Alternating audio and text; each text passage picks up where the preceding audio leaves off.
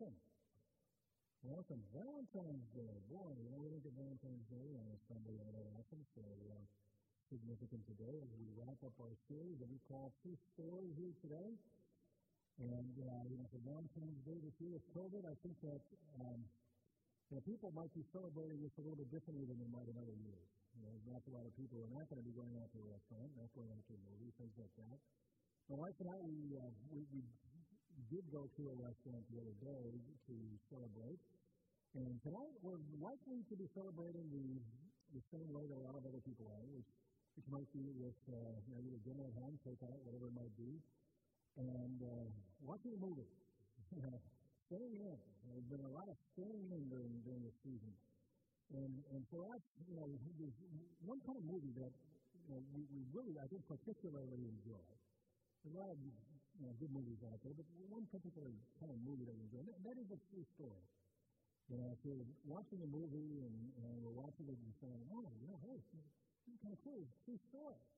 And at the end of the movie, you get the pictures of the real people, and you look at the real people and say, oh, yeah, they kind of look like that actor that played their part. Yeah. Oh, wow, that's interesting to see them like that. It just adds a lot more meaning to it. And what the thing about true stories is that they get a different kind of plot. It's like in Hollywood, they've got about 4 plot lines. That's about it. Now, the Hallmark Channel, they got 1 plot line. But everything has 4 plot lines. And then along comes a true story, and it's like you can't make this stuff up. And you get a different kind of plot line. It's something that's more interesting, engaging, and meaningful as you watch this true story. A true story is something that's meaningful. Well, truth has always been something that is valuable, but also something that is elusive. Truth is something that a person might be able to question. God, is this really the truth? And back to doubting Thomas Gerasi, where each person can have some doubts about what is the truth and what is not. So, we've got somebody like Pontius Pilate who asked that question at the trial of Jesus. That's a question that's a timeless question. And all people can ask, which is, what is truth? What is it? During this past year, people have really wrestled with that question. What is truth? What's truth about COVID? What's truth about these political things that are happening? What's truth about this division that's happening in this country? What is truth? The truth is something that is solid and reliable to guide you in life. That's really more of a function than a definition. It's something that is solid and reliable to guide you in life. Now, I'm a GPS user, I think most of us are, and if I plug an address into my GPS, I want the truth. I don't want the GPS to be sitting there saying, hey, I know he says he wants to go home, but I don't know, I think Pakistan sounds really nice right about now. No, I want the truth. I want it to take me truly where I've said that I want to go. And that's what truth matters. Yet truth over the past decades has been widely considered to be something that is relative. There's nothing really solid about it. There's nothing reliable about it. Your truth is your truth, my truth is my truth. Can't we all just get along? Kind of a thing. Well, in one of my seminary classes, there was a particular instructor who absolutely did not believe in absolute truth. It's crazy, isn't it? Okay? I mean, in seminary, yes, there are some faithful professors, there's some unfaithful professors, there's some really pretty solid professors, there's some professors that are kind of flaky. This guy is kind of flaky. And one day in class, he challenged us as a class and said, all right, I want to prove to you that there is no such thing as absolute truth. Just fire off what you think are absolute truths. And class members would fire off these things that they thought were absolute truths. And he would shoot them down one after another, just one after another. We would shoot things out there that we figured that were absolutes, like the sunrise and the east. Well, fire! And, finally, the class had exhausted everything that was supposed to come up with as an absolute truth. Everything was shot down. So finally I spoke up and said to him, well, I got one more, before we move on and just simply accept that there is no such a thing as an absolute truth. He said, okay, what is it? He said, we've got one more victim on his hands. And I said, well, the statement that there is no such thing as an absolute truth is itself an absolute statement Therefore, it is proven false and demonstrates that there is such a thing as absolute truth. And he stopped, didn't say anything for a moment, and finally smiled and said, well, you got me there. And the woman in front of me turned around and said, you think too much. But the thing is that maybe this is a day and age where we need to think too much. You know, so we don't get run over by things that are not true. You know, we need to start thinking a little bit. Actually, I think during this COVID crisis of this last year, absolute truth has kind of made a comeback. It has, because people have divided into these trenches. Where they figure that what I believe is absolutely the truth. And unless you agree with me, you are wrong. Now, maybe it's really not so much absolute truth, it's that it's relative truth that I believe absolutely. Now, as crazy as that might sound, in other words, it's not necessarily true for everybody, but it's absolutely true for me. So we wind up in this place where we can still ask that question, the conscious paradox. What is truth? Now, truth isn't always a statement, a proposition, where you say, I believe that this particular thing, I believe that the sunrise is in me. Okay? I believe that, the store we're wearing today is white. I believe that, today we're salad, that balloon is red. Okay? That's a proposition, an absolute statement proposition. You can question those kinds of things. I know there's been a lot of people who kind of run their hands over their kids who've gone to college and they're kind of really not believers. But maybe what's going on is that they went to college believing in propositions, not persons. Not seeing and experiencing truth as something that is transformative, something that really changes people, a true story that gets into people's minds, into people's lives, and transforms people. Now, today, in addition to Valentine's Day, is what we call in our church Transfiguration Sunday, which is why we're wearing this color today. And Transfiguration Sunday is the day when the disciples go up with Jesus on the mountainside and they see Jesus transfigured before them. And that changes them. The changes them, not just Jesus, changes them because they've seen this change. But I think when we look at other people and the change that this story has made in their lives, that can be something that we can look at even beyond the proposition of truth and say, maybe this is a true story. Because the change that it makes in people's lives. God's story is something that's a true story. How do I know? Because of the change that it does in people's lives. God's story begins before the dawn of time. When the book of Genesis tells us the Spirit was hovering over the waters. It's kind of like if you see a pool of water and the wind begins to blow and it begins to cause some ripples in that water. And the Spirit was poised for creation. Now, the ancient people, when they would see water, they thought about water. These were desert-dwelling people, so water was this mysterious chaotic force. That would beat on the shore and cause people, boats to turn over, and it was chaos.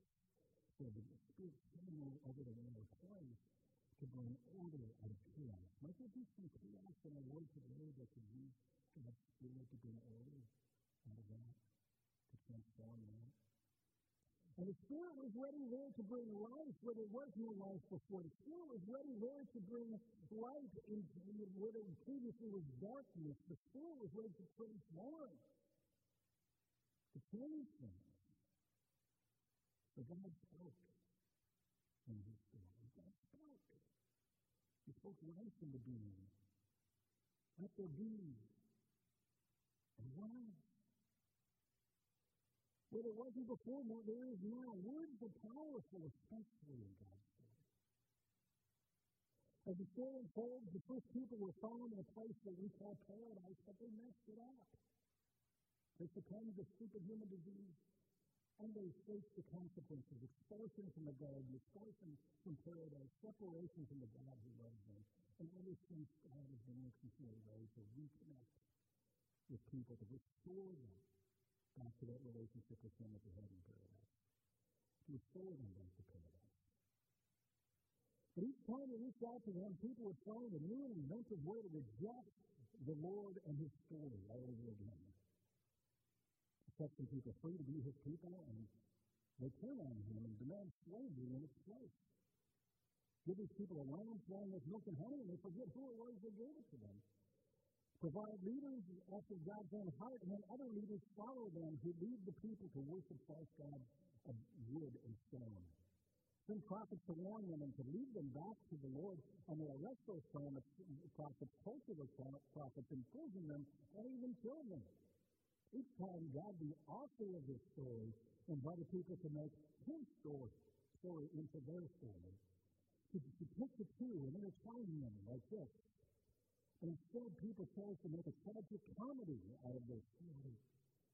Finally, time to the story to get really personal. So, God doesn't just write the story, He is the story.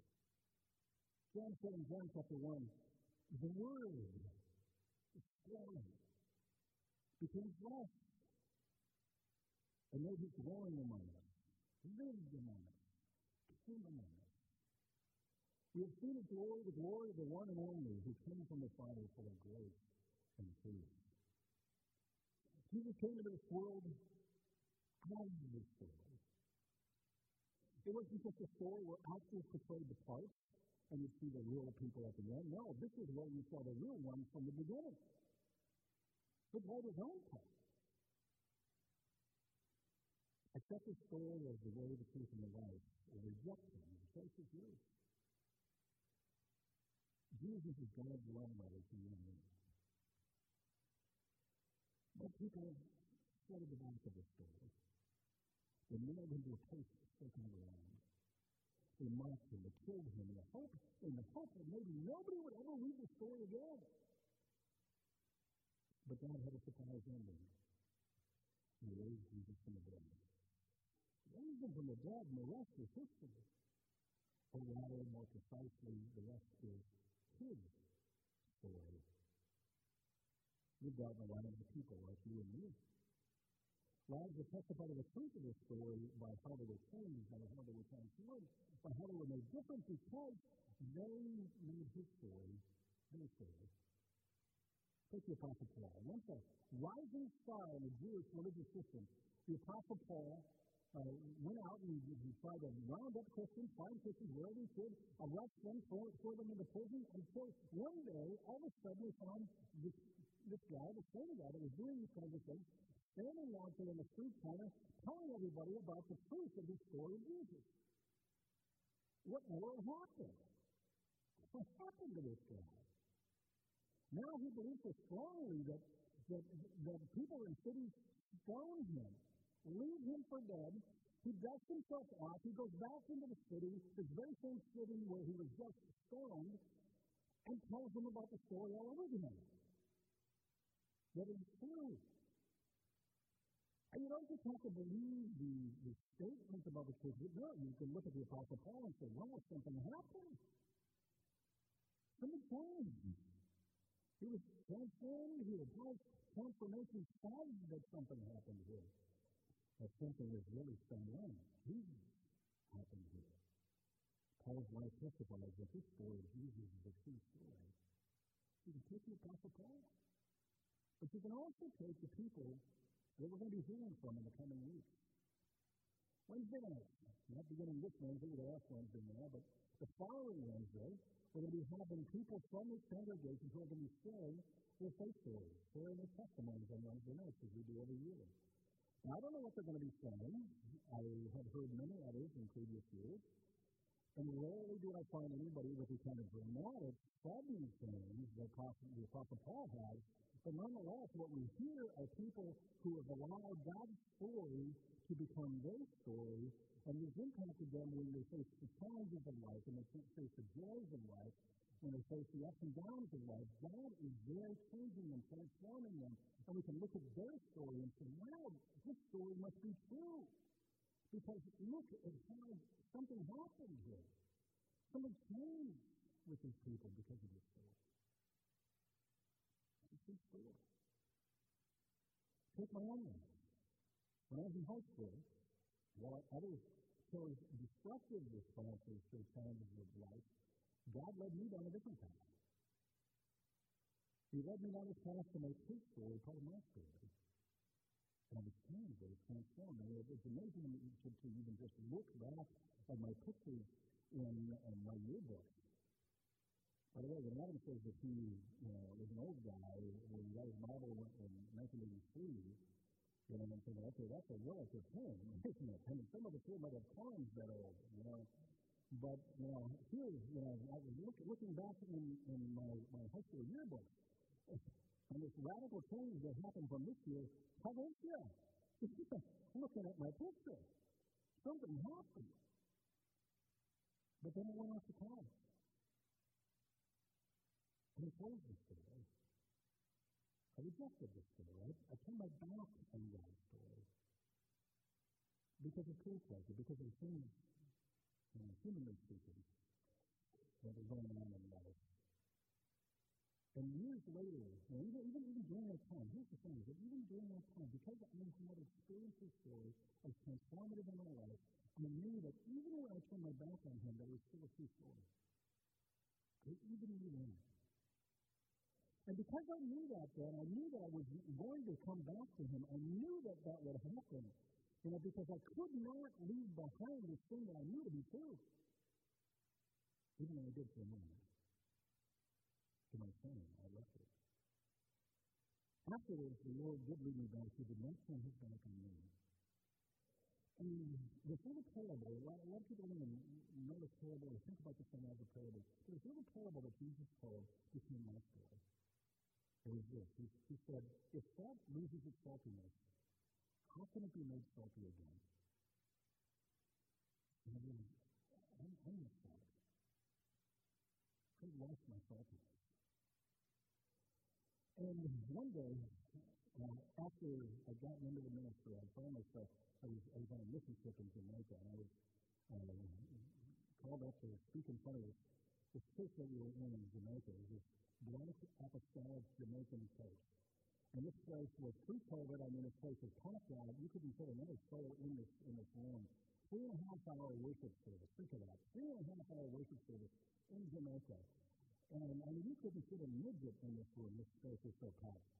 And they called me up, and even before I came up there to speak, I was thinking about this very passage. Salt loses its saltiness. How can it be made salty again? And this is a crowd where, I'm used to Northern European style people, and hearing, these people talking back at you, and amen, yeah, mom, it's really, Jamaica. So, I'm up there and I'm thinking, wow, how in the world do I talk to these people? But I shared with them this parable, and I said, wasn't all the long ago that I had turned my back on it? Not all that long ago. And I read this parable, and I realized that this is me. If salt loses its saltiness, how can it be made salty again? And I realized that it's not, salt cannot be made salty again by the salt. I can't do it. But praise God, he didn't turn his back on me, because God is the one who, the answer, really, this is a parable, it's a riddle. How can it be made salty again? God is the one who can make it salty again. He is the one who can do that impossible kind of a task. But praise God, I stand before you today because he made me salty again. And I look at that transformation, which is the second transformation in my life, and realize there must be something to this story. Because it transforms people. It changes them. Making my fine and perfect life a testimony to the truth of his story. Paul said this in 2 Corinthians. He said, You are a letter from God, the result of our ministry. written not with ink, but with the Spirit of the living God, not in tablets of stone, but on tablets of human hearts. You believe it, are a letter from God. A letter to those around you so that they can see in you that this story is true. Because it transforms people. It changes people. When his story becomes your story, it demonstrates that his story is true. It doesn't mean that you aren't a fallen human being. No, it means that you're a sinner who found a Savior. When he testifies, that's just simply making his story your story. That his story is true. Now, a year ago, after years ago next month, was when COVID really hit here. And we wound up closing things down here, as all the churches did. And we started to really ramp up our virtual worship. When we did that, one of the very first theme videos that I showed was a theme video that really evoked a lot of response because it was meaningful for people. And today I thought that I would share it with you again because we're almost upon that anniversary. It'll be another month away. Really today because I think it graphically illustrates his story that he invites us to make our story. So let's take a look at it.